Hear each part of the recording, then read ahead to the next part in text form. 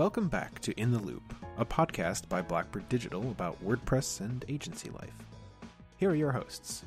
I'm Corey Hugert. I'm Corey, and I ferment things. Megan Rose. I'm Megan, and I swim in Lake Erie. And Phil Hoyt. I'm Phil, and I climb rocks.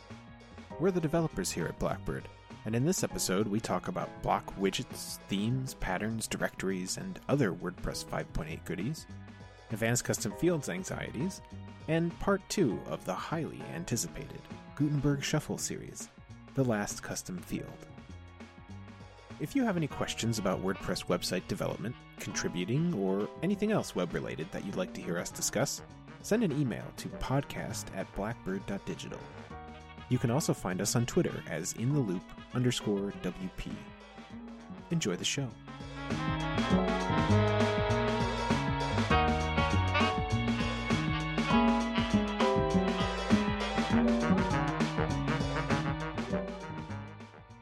Tabs. We're playing the Guess My Tabs game. Guess how many tabs I have. Oh man, I've seen Corey's tab set up. It is not, I'm like the person who if I even start getting a little too off focus, I will completely restart my computer and start over to then get back on track if I feel like I've gone too off the rails. But when we used to work in the office, I would look over and Corey would have multiple browser windows open, all with 40 plus tabs, and then save tabs. He has a plugin or an add-on installed, and that would save it from previous sessions. And it gives me so much anxiety that I don't know how you find anything. I have a system. It's organized. It's organized chaos. Okay. Yes. You say that. I do have tabs that get left open that don't need to be, right? I do have that problem. It's like I'm not an inbox zero person. I'm not a tab zero person, right? They're like little bookmarks of not actual, right? Because I could be using real bookmarks, right? But that would just fill up my bookmarks, and something you can't see and something that can't be closed really quickly, right?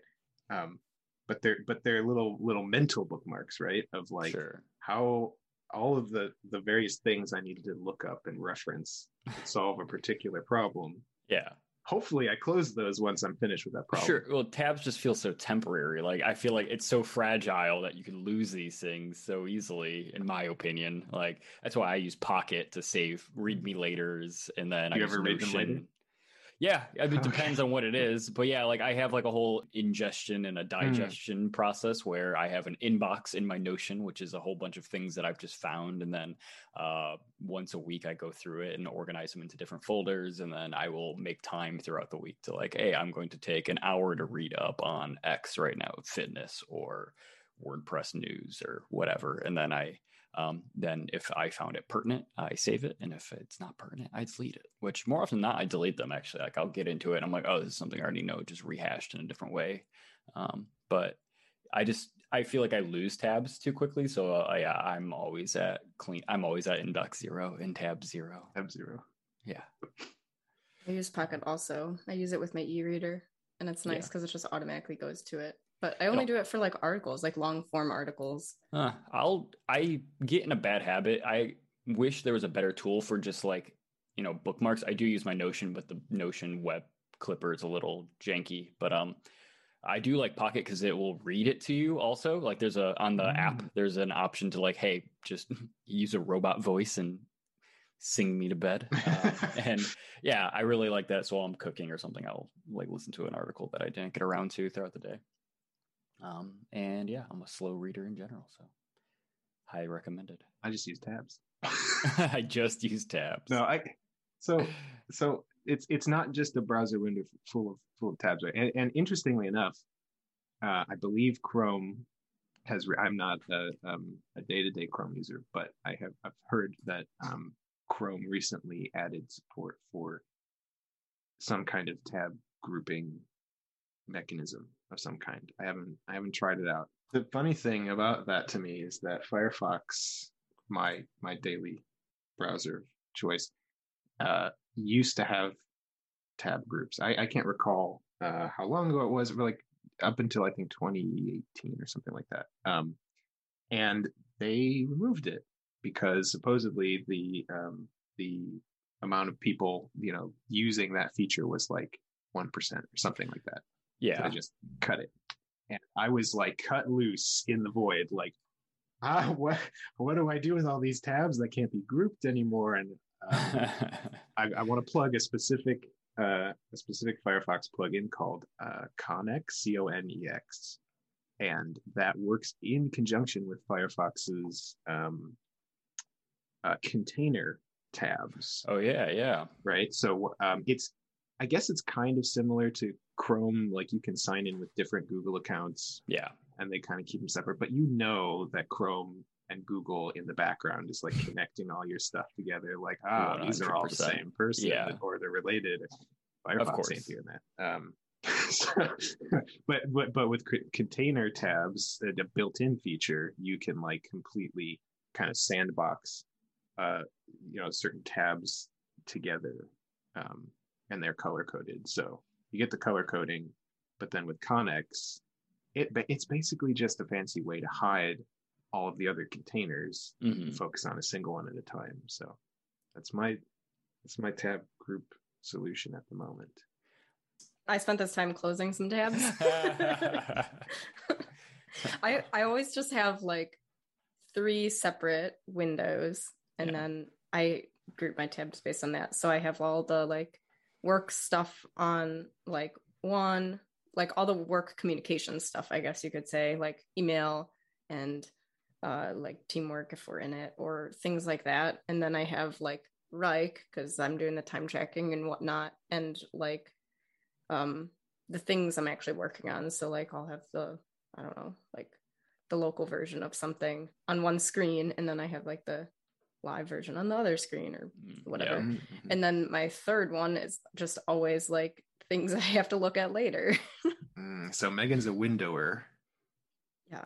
And each of them, a little bit of both, I mean, yeah. I don't get bad enough that you can only see like the favicon. Like no. I leave them enough that you can like read at least the start. So probably like 10 on each or something. It's not too bad. My phone is much worse though. My phone, like sometimes I get up to like 60.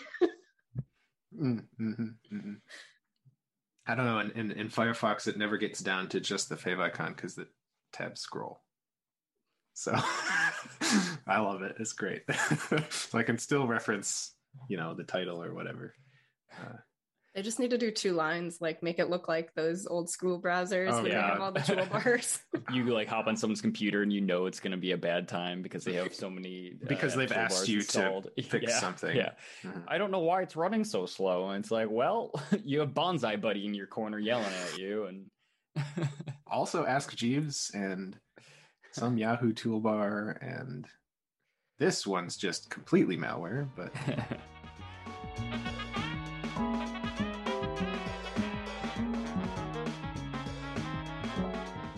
I kind of want to talk about how excited I am about blocks being in widgets finally being released. I'm really hyped about that. It's something I've wanted for a while. I remember they kind of had a false start on it a few months back. Maybe longer now, where they thought they were going to integrate it and then ended up it wasn't being ready yet. I was working on a client project at that time, actually, and it definitely was not ready. But I'm doing a new project now, and it's about to release, so I'm anticipating it, working with it. And it has been, I've always called it like full site editing light, because we're already using widget areas and sidebars to some degree on sites. It's something that we're very familiar with integrating into a website. Like I don't need to know new WordPress knowledge to start using that. So to like take over maybe parts of the footer or the header or even sidebars, like what widgets were meant for to begin with.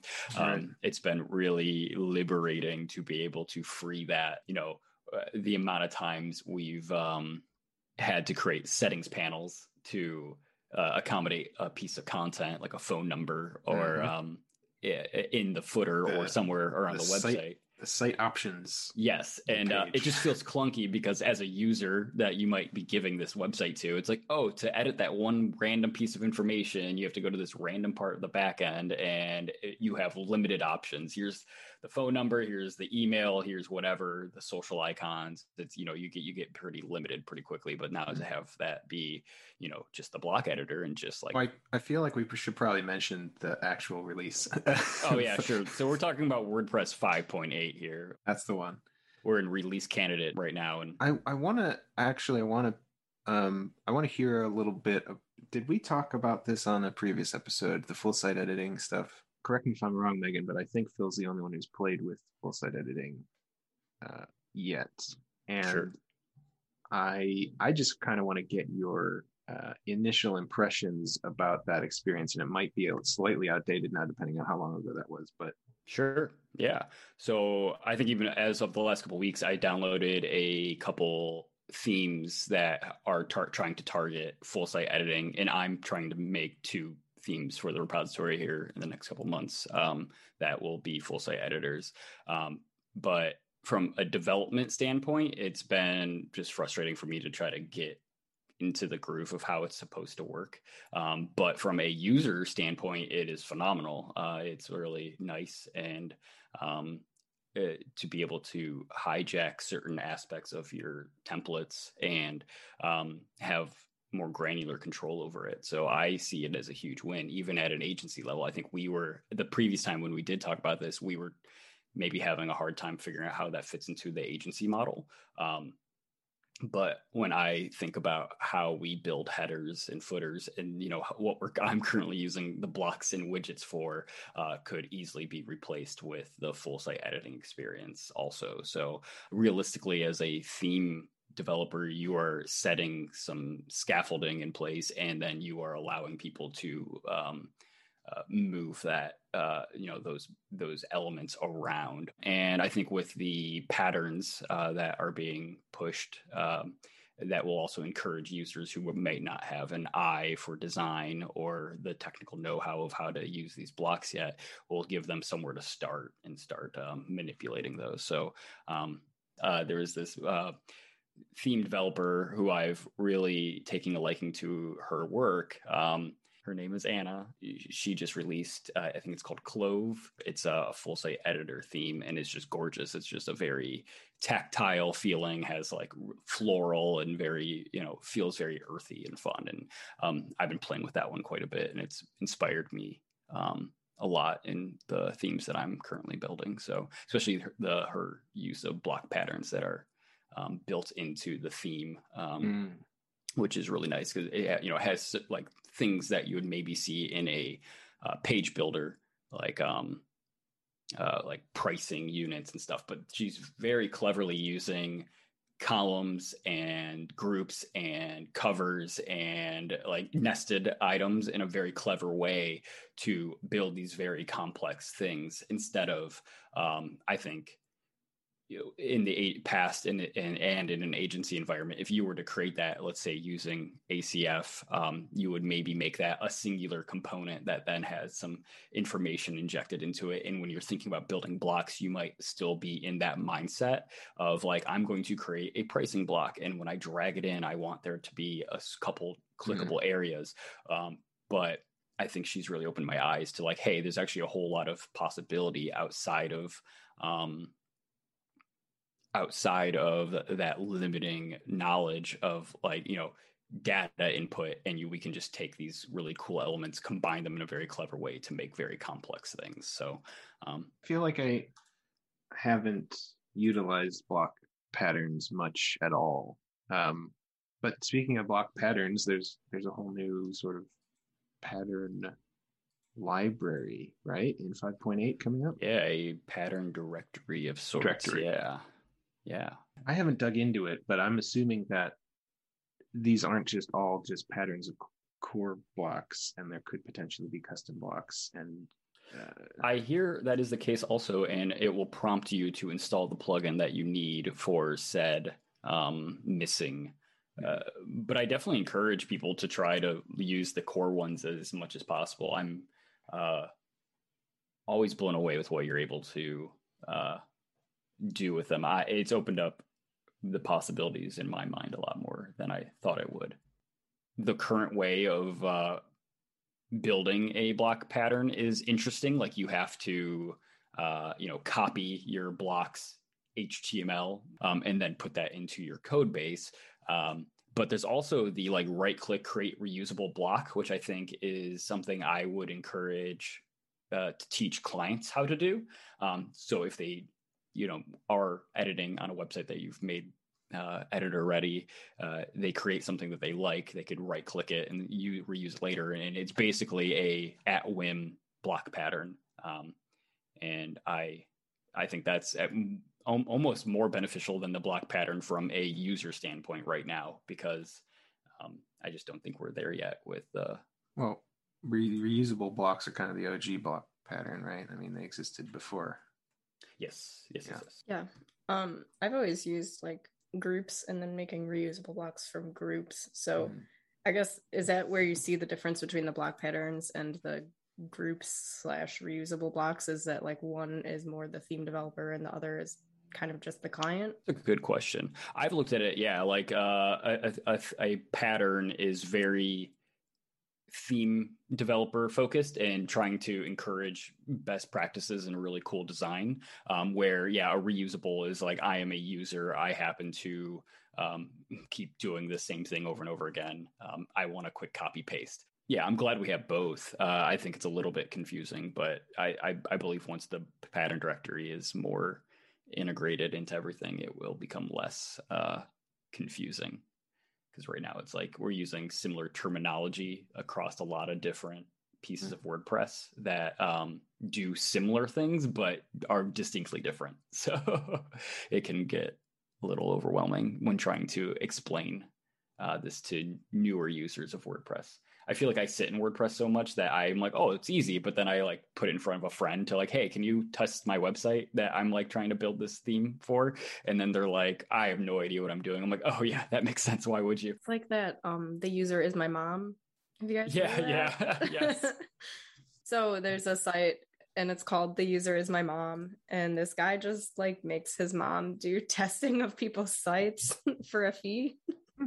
Well, I mean, that sounds like a useful service, honestly. Yeah. I think they're like swamped all the time with work. Yeah, I'm sure. I'm going to read a little bit from this website because I have to. So it says, Dear Internet, my mom is tired of your shit. She can't understand your website and it isn't her fault. It's time we talked. My mom will review your website. We'll send you a screencast with some motherly UX advice. And it has a picture of her You're just sewing a quilt. Oh, it's so wholesome. We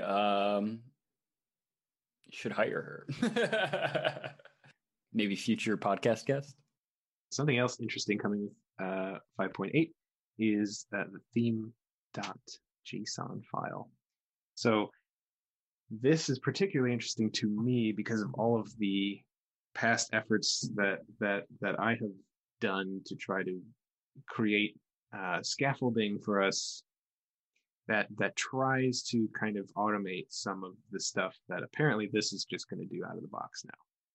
So I'm like, on one hand, I'm really excited to have that kind of stuff built in and to worry about other things. It's just a little bit sad to see, old work kind of become obsolete. But in particular, I'm pretty excited about the ability to define your color palette in this JSON file, and it was something that I had been thinking about already for building themes, and I'm glad that I didn't create a theme.json file for our scaffold, because it was a naming convention I was already considering. But I guess the gist is that WordPress will not only create, put those colors into like the Gutenberg editor for your color palette, right? But it will also automatically create the styles for things like has background color and has color. So like you don't even actually need to have those things in your style sheet for things to be, colorized with your color palette. I don't know. It's kind of weird. It's like more reliance on something outside of your own CSS potentially. Sure. So like that feels a little weird, like you're taking a little bit of a leap of faith there, but it's built in, so why not use it? And that brings me to like another aspect, because we are heavy users of Sass for for our theme CSS, right? And we're heavy users of, Sass variables to do things like defining a color palette and then utilizing them throughout the CSS. And if these colors are being defined outside in a JSON file, my first thought, right, was like, oh, well, with some additions to our workflow, we could actually pull those colors into the Sass as variables, right? But also, it's creating CSS properties, right? CSS variables. So do you even need Sass variables anymore? Yeah, that's really cool. There's the thing. There's going to be a little bit of some growing pains here, though, because part of the reason why we use Sass variables for our color palette is that we can then use Sass color, altering functions to lighten and darken and all this sorts of things. So CSS, the big daddy CSS has those features coming, but they aren't stable or ready yet. We're kind of, we're pushing forward with like, let's use CSS the way it's supposed to be used now. Let's use these CSS variables, CSS custom properties, right? But we can't quite do the same color manipulation as we could in Sass. So, well, I definitely, and it's something we talk about internally a lot. We're in a very transitional period for the web in general, but WordPress specifically right now. And I believe this is a great step forward. But yeah, it'll need to be. Yeah. So I guess maybe the approach is make sure that you're not only your core color palette, but also your like, light and dark versions or whatever you need might also have to be included in there. But then those are also available in the Gutenberg color palette for better or worse. You might not want every single variation of a color in there. Yeah. Or just go forward with that sort of workflow to grab the colors out of the JSON, inject them into the Sass, so then you can manipulate them. Right. I think that's something we've been battling recently also. It's just like the new way versus older ways that still work, but I wouldn't say are going to be deprecated anytime soon. But now that it's in theme.json, it's like, again, we're now just removing. You had created some really nice tools for the scaffolding, but you kind of had to instantiate that in multiple different areas in order to get it. So you had it in PHP, you had it in your style sheet, you had it in several different areas in order to use that correctly. And it was cumbersome as a developer, especially if you're new to developing for Gutenberg. And same thing with the editor. You had to instantiate that in the editor style sheet, which competed with a whole bunch of other hostile styles and the front end. Hostile styles. Yeah, that's like one of my favorite terms is hostile style sheets for sure. So, gosh, now my brain is going like, what would hostilestyles.com actually? Style. So part of the 5.8 release is also finally going all in on dropping Internet Explorer completely. The last version of Internet Explorer out there in the wild, Internet Explorer 11, we no longer care about it. So now we can move forward with all of the cool CSS features that we were afraid to use because Internet Explorer users. Yeah, by like show of like yay or nays, who has even tested an IE11 on their last two websites that they've built at this company? I'll say nay. No. Yeah, 100% nay. So amount of F's given, zero F's given. So at my last place, there were like certain websites that like would only work on IE, like bank websites or something. Like if you're making like initiating a transfer with a particular bank or whatever, and you like have to use it.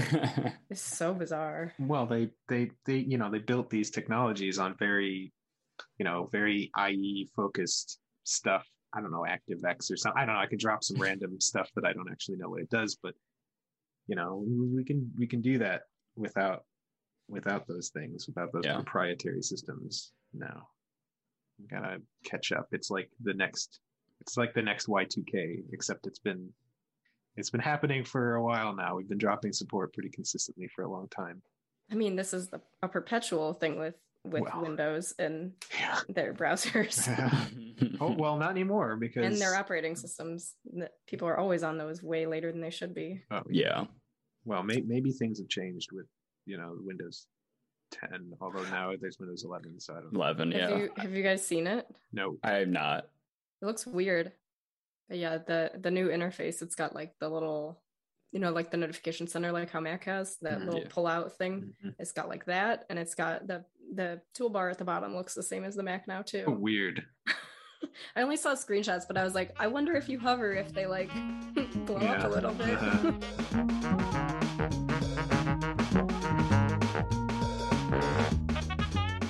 Last time that all of us were together, we had a segment about our struggles and triumphs, let's say, with transitioning to the Gutenberg editor. So today we're bringing you The Gutenberg Shuffle Part 2, The Last Custom Field. So last time we aired this segment, we talked about how we were developing custom WordPress sites before Gutenberg in 2018 and before. You can listen to that segment, part 1, The Block Editor Awakens, in episode 2, but spoiler alert, we were using advanced custom fields. I mean, we're still using it, so the title of the segment may have been a little clickbaity. We're just using it in different ways now. Today, I want to talk about our transition to utilizing the block editor in the way we design and build sites. I have a great example too. Just this week, I was working on updating a site that I developed the theme for in early 2019. So looking back at the commit log, I started the theme about a month after ACF Pro 5.8 was released, which is weird because WordPress 5.8 is releasing. And I'm getting these numbers confused, but it was ACF Pro 5.8. Which was the release with ACF block support. But at the time, we had our groove going with the ACF flexible content fields. So I used this site back then as an opportunity to sort of dip my toes into working with the block editor without really changing our standard approach. So so let me try to explain as concisely as possible how this theme was set up for page editing. And feel free to gasp and groan audibly as I tell it. So the design was very page section oriented. So each section with the same layout and content types was mapped as a set of custom fields in a flexible content field. So there are these different sections you can choose from, like image with text, icon grid, image columns, etc. Right, and the image with text section has fields for, like, the image, the text content, a title, and a background color and so on, right? So and no preview of what it looks like, mind you, just a bunch of fields right at the bottom of the page. One of the things that always bothered me about this approach, aside from the obvious, is that the standard content editor gets the shaft, right? It's either optional or not even output on the page at all, right? Because a bunch of text doesn't fit in with the design or whatever. So this time I wanted to make sure it was included, especially since the block editor I already could tell was so much more powerful than the old one in its ability to handle more complex layouts, right? So here was my approach, which at the time I thought was clever, but you can now judge my past self with me. I decided that one of the page section fields, right, would be a section called page content. So you can insert this anywhere amongst the other sections, and it would output the block editor contents with the correct padding and margins around it. Of course, that meant that somebody editing a page would need to know to add that section. So I ended up with additional settings that output the block editor content above the page sections by default, or below, or whatever. It's just a mess of fields. Interestingly enough, as I was looking back in the commit logs, I found that pretty early on I had installed the Gutenberg plugin, which, if you aren't aware, it gives you the most recent stable version of the block editor that's generally newer than the one that comes in WordPress core version that you have installed. The reason I gave in the commit message for installing it is that I was trying to use the group block to handle these page sections from the design. And as a side note, with hindsight, don't do this. Group block is meant to group things, in my opinion, not to add additional functionality for page sections or whatever. So I'd recommend making a custom block to handle custom functionality, right? Anyways, apparently that idea didn't pan out for some reason. I don't know. So anyways, let's fast forward to this week. I needed to add some new page sections to this website, which, by the way, already had 27 different page sections that you have to choose by name, since there's no immediate preview of what it looks like. And some of these sections, like heading, text, image with text, and even embed, right, were just like completely duplicating efforts already put into similar core Gutenberg blocks. And well, I couldn't bring myself to follow the precedent, right? Even if that was arguably the best approach. Wow, gonna need to edit that, aren't I? Thankfully, this theme was developed with a component-based approach, which I developed for it specifically, and ended up pulling that into our base theme scaffold after that the website went live. I'm not going to get into that now because we'll be here for another 3 hours, but it basically meant that I was able to create a wrapper component that could be registered as an ACF block, accept arguments the way that ACF provides the field values, and then pass the sanitized field values along to the component responsible for rendering a particular layout or design element. The missing piece, of course, was the page section stuff, right? A page section block, which I would normally create directly with JavaScript, but I was actually able to accomplish it very quickly with ACF blocks, inner block support, right? So this for me opens up a bit of can of worms, maybe, because I think it starts to get into the territory of like design versus content, and what is your client comfortable with? Are they designing the content, or are they just editing stuff or whatever? But in this case, they were pretty excited to be able to like just see the previews directly in the editor of what they were building, right? So anyways, so that there you go. There's a transitionary experience with the block editor that I hope to never repeat. So tune in next time we do an all dev chat for part 3, the rise of Gutenberg, in which Blackbird considers the future of the block editor. I think it's easy to look at maybe past development through rose-colored glasses and be like, oh, it was so easy to develop that way, or it wasn't that bad, or what. But then when you maybe go back, you realize from a user standpoint, it's maybe... It's so awful. I know what website you're talking about, and I've had to build on top of it also. Yep. And I remember, and I this is something I've said to anybody who's been in the agency world long enough. If you use ACF and you work in WordPress, you have accidentally or on purpose at some point built a page builder. It just happens. Really bad page builder. Yes, a bad page builder, because it has that layout section, and you can just kind of plop sections on top of each other, and it's a very bootstrap-esque design layout feel. You have these giant sweeping sections, and you have content that you kind of just populate, again going back to the idea of data input, and it just lays out the website for you. And that felt like correct at the time, and maybe it was it was the best that you could do at the time with the tools that we had. But I think once you go back into it, you realize a lot of its limitations and confusion, especially you talked about by name alone, and those naming conventions can get pretty convoluted pretty quickly. It's a common thing to say that the hardest problem in programming is naming things, right? And that extends to naming things for other people that have to use right the system.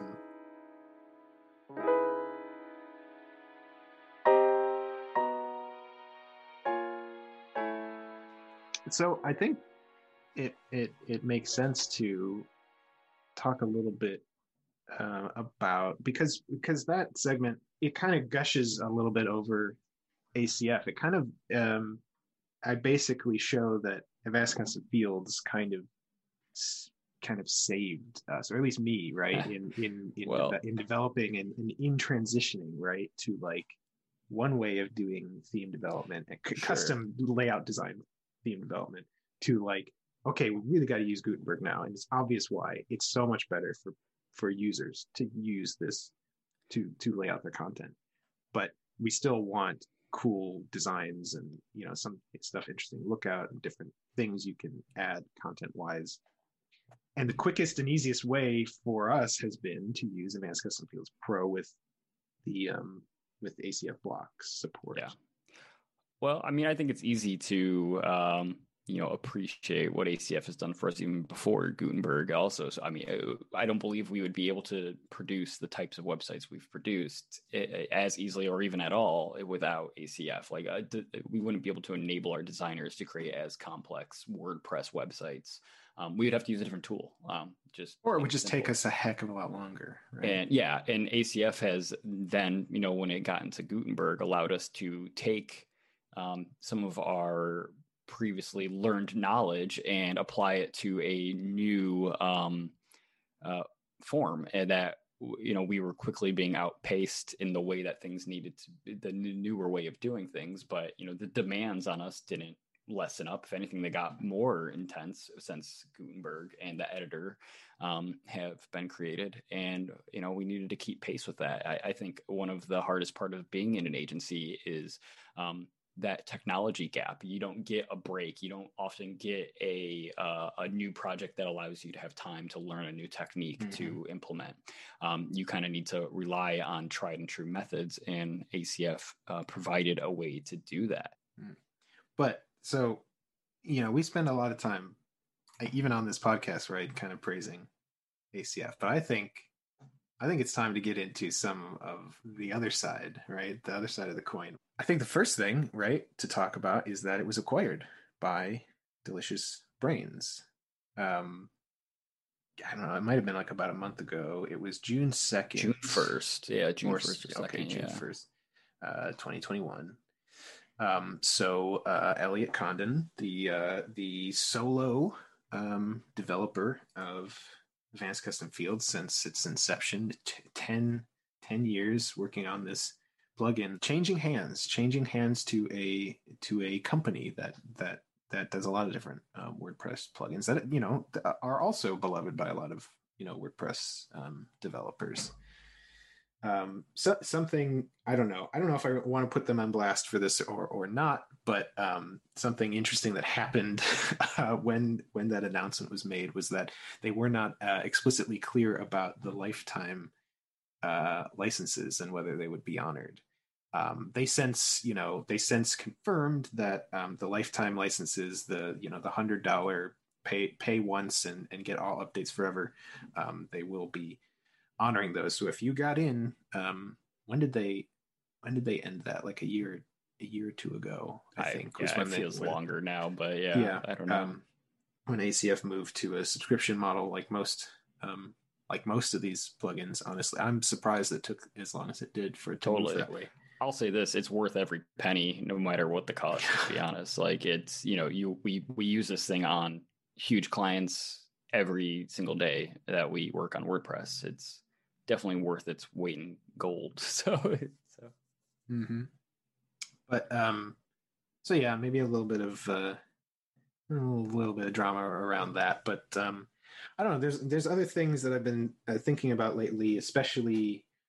I have to be honest about this. I wasn't really thinking about this much until Megan brought it up. The sanitization and escaping of values coming from Advanced Custom Fields, right? So Advanced Custom Fields has a whole set of utility functions for, grabbing this data from your post from these custom fields. They have a set of them that, get the value, for you to use, and then a set of them to immediately just output the values. The interesting thing for me is that I was under the misconception that those immediate output functions, the field and etc. I was under the impression that those were doing some sanitizing or escaping under the hood, kind of like how core WordPress, the content applies the content filter and does all of its work in the back end. So, while I have used some of, especially when there's like a what we call a WYSIWYG, what you see is what you get field in ACF, the old TinyMC editor, I would very often be applying the content filter to that when I was outputting it. But for a lot of other stuff, I wasn't being as as careful as I probably should have been for a lot of those things, sanitizing things. So thank you, Megan, for pointing that sort of stuff out. Yeah, I can give a little bit of context. I think I found out about this previously, because I remember at my last place, I remember sanitizing fields, but and like just struggling over like creating all the different scenarios, because all the different like data types that you can get back with ACF, and making little like wrapper functions and things. But yeah, so I think the place that I saw discussion happening, it was on Twitter, and I think it was back in like March, but I just held on to that. And I know that was when I shared it with both of you and put it in our little internal documentation. But I think the root of that particular problem was that there was someone who was using ACF and they weren't sanitizing, and they were like reselling their little tool or solution, whatever it was. Like they were using ACF, but then like distributing like their version that, they weren't sanitizing, or it was like a blog and they're like recommending people do this method or something. And so other users were like going to that site to like learn or to use their code. Okay. But also part of that discussion was pointing directly to Advanced Custom Fields. Yeah, right. So the problem was the documentation used to have that, or there was like some small section that had information about sanitizing, but they had like since removed it. So the problem was now you have this person that's like this like showing the wrong way to do things, and like that's spreading it. So even if ACF says like, well, of course you're supposed to sanitize user input, like even if they say that, if it's not in there, like their ACF's documentation with the examples. The examples is the perfect place, because you could just include it in there, or people always do the little comment, the inline comment. I see that everywhere. You always see that on like Stack Overflow. People put a little inline comment like, this is just for illustrative purposes or whatever, or like you need to remember to do this or replace this value. Like they could just easily add a little comment right within the lines there. So yeah, it's like, who is really responsible? I mean, ACF's responsible because they're not including anything in the example. I feel like ACF has some pretty great documentation, and I believe it's like, while I believe it should be in there, and it's been raised, and hopefully it's corrected. It's where does it begin and end? Like, if someone writing a blog post who is just trying their best to like give out a piece of information, should they be discouraged because they might not have the whole picture? I don't think so. Like, I've written so many bad tutorials that probably are not the correct way, the perfect way of handling every situation. But tutorials are totally different than the tool zone documentation and examples. I mean, I agree, and I'm not trying to play devil's advocate here, but like I've just having used a very specific plugin recently that we've used on a handful of previous websites that had the most miserable documentation, no documentation, throwing shade hard right now. I would rather have what ACF is giving me, but it might have holes in it, versus me just having to pluck through code, trying to figure out how your fucking plugin works. Yeah, right. Let me be clear. Like the user experience of ACF's documentation is great, and it's straightforward. These are all the things you can do. Here's some examples of how to do it. Those are fantastic. But the thing that I'm most concerned about is I've always I've always kind of understood, even if I wasn't always employing the practice, that when you use the get field kind of functions, that you were getting kind of a raw stuff from the database, and you probably did need to do some escaping. But the other suite of utility functions for outputting stuff directly, if that doesn't do any sanitization or escaping, and that was how, okay, from my own experience, right? Like from my own experience, that's how I started using ACF. Is like, oh, you just output the stuff immediately. Yes. The field everywhere, right? And it wasn't until I started developing a component-based system where I wanted to separate, the content going in from the component, that's displaying it, right? That I started switching to using all get field stuff to just get the data to pass it along. Like at least there was that, like, okay, well, I changed something else about the way I'm developing, so I'm not really using the field outputs directly anymore. So like only coincidentally, right, was that like slightly maybe safer. I don't know. I mean, on the note of like people putting instructional things out there to just like get it out there, and it being like good and constructive for maybe even that individual to like learn from it. A recent thing actually happened in like the software development world, like more on the like Python side of things. Someone had like made a little password generator with like, I don't know, 10 lines of code or whatever. They're like, oh, I just made a little password generator, and a bunch of like security people that had way more experience were responding, and of course they were women, so they got some shade for that. But they were replying and saying like, this is extremely insecure. If you do, this amount of times, you'll start getting the same password like over and over. So it had like a huge problem.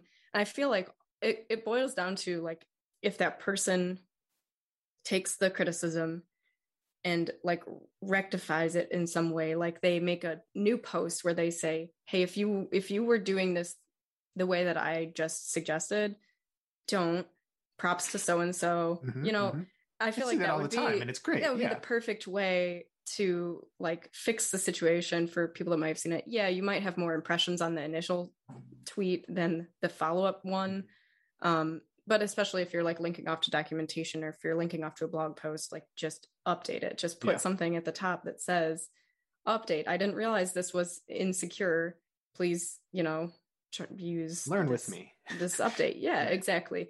But if you kind of just say, well, the people should know to do that if they're like real developers, and you just kind of like, shift the blame off to the end user being the developer, like that's not the right way to go about it, because it's not notifying anyone. Totally. So yeah, we have a lot of work, I think, to do to button up some. I mean, the on the other side, on the other hand, right, the escaping stuff, sanitizing stuff feels very specific, right, to each value. So I'm sure that there is some catch-all stuff, like WordPress's the content filter and those sorts of things. They have a kind of default way to sanitize HTML essentially, but it almost feels like you just have to be aware of every single value you're outputting and how to best sanitize just each thing in the moment. Just it's a lot of work, but it's kind of necessary work, isn't it? And I could see why ACF wouldn't even want to go that route, because maybe the developer only wants to accept certain HTML tags in their WYSIWYG editor or something, or maybe they have like a text area and they're letting you put some P tags and BR tags in there and stuff. So it should be up to the developer, like what tags they want to allow. So I could see why they wouldn't want to go that route, though they would probably just use WordPress standards for that.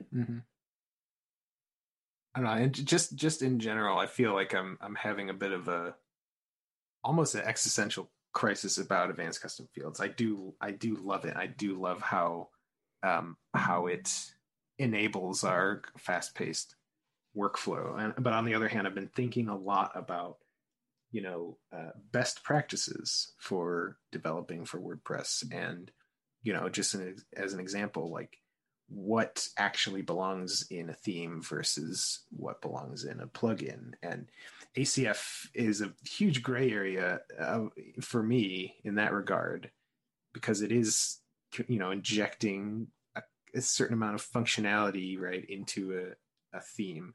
But on the other hand, like, that's primarily what we're developing is custom theme. Yeah. To do custom things to make it look a certain way. I've really, especially now that I'm working on themes that I hope to be in the directory, I've really been able to separate my philosophies on WordPress a lot more.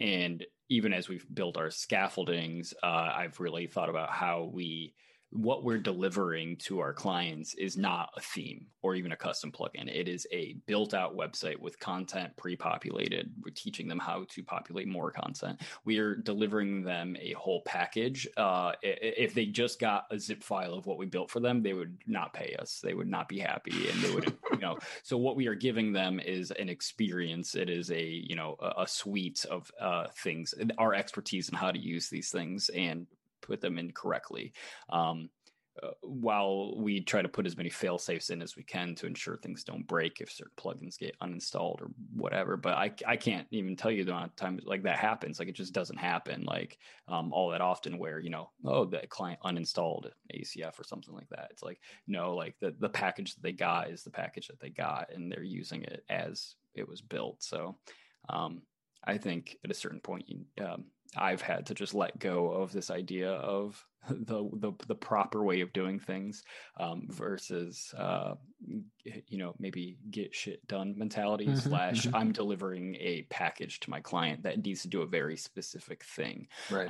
Versus I'm building something that I want everybody to use. So like these themes that I'm creating in my spare time, I want to be used by tons of different people in many different use cases, and you have to think about how you build in a different way, and that limits your ability.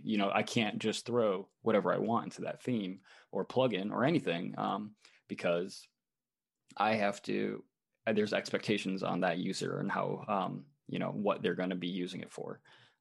Here's my other take, I think, and maybe this relates back to the title of the Gutenberg segment about the last custom field is, and maybe that's a little bit more future thinking about how we're going to be using Gutenberg moving forward. If we're going more all in on custom JavaScript Gutenberg blocks and not utilizing advanced custom fields blocks as much, potentially, I mean, we're definitely using them now, but there's a whole suite of UI components that exist in the Gutenberg project and are going to be, disseminating throughout the entire WordPress backend. We see more and more of this stuff taking over with the widgets, coming up with block widgets. But WordPress just never really had those. We talked about this with John James Jacoby, right? The WordPress never really had a suite of UI components to work with in the admin side, right? Every plugin had to come with its own, way of building out. There were some classes that you could use and put on input fields to make them kind of look the same, but you'd have to kind of go look at other, admin pages to like pick and choose which. I feel like the customizer, when that was getting popular for a moment, really tried to standardize the way input fields were going to be used across the website, but then it never got to the point that it needed to. And I hate to say it, but it kind of felt like it got abandoned. I would love to actually have a whole podcast on just what I feel like are abandoned features inside of WordPress. Well, I mean, now with widgets becoming more block based, I think that the customizer and the interface that it gives you, the real-time, interface to the front end, and being able to edit widget areas right there. I mean, that maybe it's making a comeback in a different kind of way. Sure. But I think that, going back to something we talked about earlier, I look forward to learning how to hijack, use those fields that are already being used in other blocks for your own blocks. You know, the color palette, the you know, all these different ways of handling this, and you know, instead of using ACF in some hopefully not so distant future. But it's nice to see it, you know, finally getting standardized, because I feel like there have been attempts to do it in the past. But yeah, ultimately you install a handful of plugins and you'll notice that, you know, they're using Select 2 for their drop down fields, and they're using, you know, React Calendar for their picker, and et cetera, et cetera, et cetera. And it's just become a mangled mess back there. And now we're maybe starting to see some congruency. Yep. Core interface, core user interface components. Yeah, I think is going to be big. It's still a bit of a mess, I'll be honest. It's still a little bit difficult to utilize some particular things. But I think with time and with WordPress's kind of influence, especially with, you know, not saying that hooks are going to be a big thing in JavaScript, because there aren't very many hooks in JavaScript, you know, in the Gutenberg kind of JavaScript code base, but there are some. But the precedent is set. Like, we should be able to alter and influence just about anything in WordPress, and I think that extends to the JavaScript. But it always feels like it's still early days. Like, oh, it'll get there eventually. So hopefully it does. Yeah, I feel like in the last year, I've started seeing the actual direction that Gutenberg can go in, versus maybe when it first came out, I was a little unsure. But yeah, in the last year, I definitely starting to understand what it could become. And even just diving into some of the roadmappy stuff inside of the Make community for WordPress has given me some insight on maybe what the future of it will look like. So I see nothing but bright stuff. It just is a little chaotic right now. Megan, is there any other things that you specifically wanted to touch on? We have those events coming up. Tell us about the events.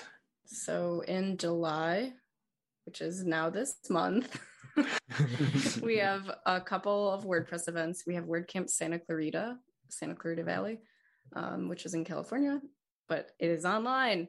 And it is focused on accessibility, and that is July 17th and 18th. Okay, better get started editing this episode pretty quickly then. Yeah, maybe it'll be done by then. We don't know. And then we also have WordFest Live, which is an online festival for WordPress and remote workers, which is July 23rd. So that one has like wellness sessions and like your standard technical talks, just a wide variety of things, and some little like social aspects. It's a little less conference-y. It's a little more festival-y. So yeah, those are the couple things coming up. Excellent. Thank you. So how about we tie off this episode with another segment of music to code to. Anybody have anything to share? Yeah, I'll go really quickly. I you know, I've only listened to this album maybe twice through already, but Tyler, the Creator, just came out a new album called Call Me If You Get Lost. It is phenomenal, like most of his albums are. I'm always impressed with what he puts out, and yeah, I highly recommend Call Me If You Get Lost. It's about an hour long, and I know I mention that all the time, but I like to know how long the playlists and albums that I listen to are, so I can, by the time I get done with it, I know I've like done X amount of minutes of work. So interesting. Yeah. So it's like 50 some minutes long, and yeah, when I get to the end of it, I know I've worked about an hour. So highly recommend it. I wish I could say some standout tracks, but the whole album kind of just plays itself really well. I think his last 3 albums have crafted a story within an album, so I encourage it a whole playthrough if you are into that kind of music. So I've been listening to French bedroom pop, which that's a new genre. Very specific. Yeah. So I don't prefer to listen to stuff with lyrics while I'm like, if I'm actually coding at the moment, unless it's something I've like heard a million times. But yeah, so I've been listening to I started listening to Spill Tab like a while back, but I've just recently been listening to Video Club. It's Video Club, all one word. And they just have like upbeat, like they call it bedroom pop because I think it like typically is just made like in a bedroom. Oh, okay. You know, it's just kind of like upbeat little techno-y beats, and it's all in French, so I don't have to worry about like my brain picking up on the words and being like paying too much attention to the lyrics. Nice. As I said previously, it's not that I don't like listening to music while I code. I just I don't know, it just never occurs to me to put something on. But the musician who did the intro and outro music, Fragnum Opus, aka Nick Lowers, has a new album out called Wizardry. So check that out if you'd like. And also a musician who also happens to be French, actually, who I listen to a lot. I love his music. It's got a kind of funky chiptune style stuff. It's not. I don't want to pigeonhole him because he does a whole range of different things. But he puts out these albums that are entirely chip tunes called Chip Songbook. Volume 11 has been out for a couple months now, and the album art is done by a designer here at Blackbird, and also my wife, Jack Watson. So she's also done a couple of other album art for him. And something to note about Chip Songbook Volume 11 in particular is that there's kind of a weird cameo from me, which is completely unwarranted, and I don't understand why this has happened. But I've been a huge fan of Johan Turpin's music for a long. Did I not even say his name? Johan Turpin is his name, and I've been a fan of his for a long time, and got in contact with him a long time ago, and that's how kind of I connected him with Jack to do album art and stuff. And long story short, he wrote me a song. And it's called Corey Menu. So because he liked watching my I used to do streams over during the pandemic, cooking dinner. So he wrote a really amazing song. It's incredible. So check it out.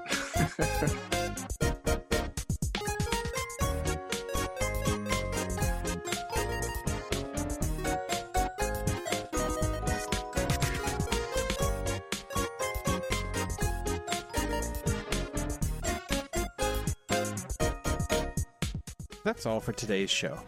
We've got a great episode coming next time, a panel with 3 other agencies, small, medium, and large, so stay tuned for that. Check the episode description for links to things we mentioned in the show, and don't forget to send your questions, thoughts, and fan mail to podcast@blackbird.digital. You can also find us on Twitter as InTheLoop_WP. If you're interested in having a WordPress website custom built, or want to join a team that does that, head over to our site at blackbird.digital and drop us a line. Thanks for listening to In the Loop. See you next time.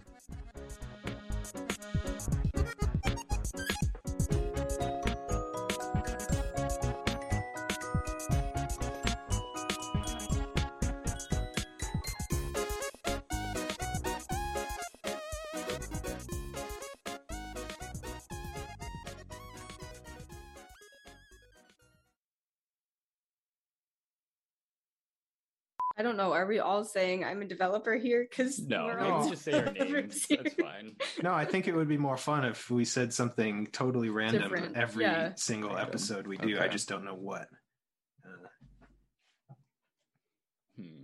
We're not fun and interesting, so. It's true. We really aren't. Why do we have a Oh, I have podcast? mine. I'm Megan, and I'm not fun and interesting. No. Oh, you stole mine. Hey, how's everybody doing out there? Welcome to Blackbird Digital's In the Loop, playing your hottest WordPress hits.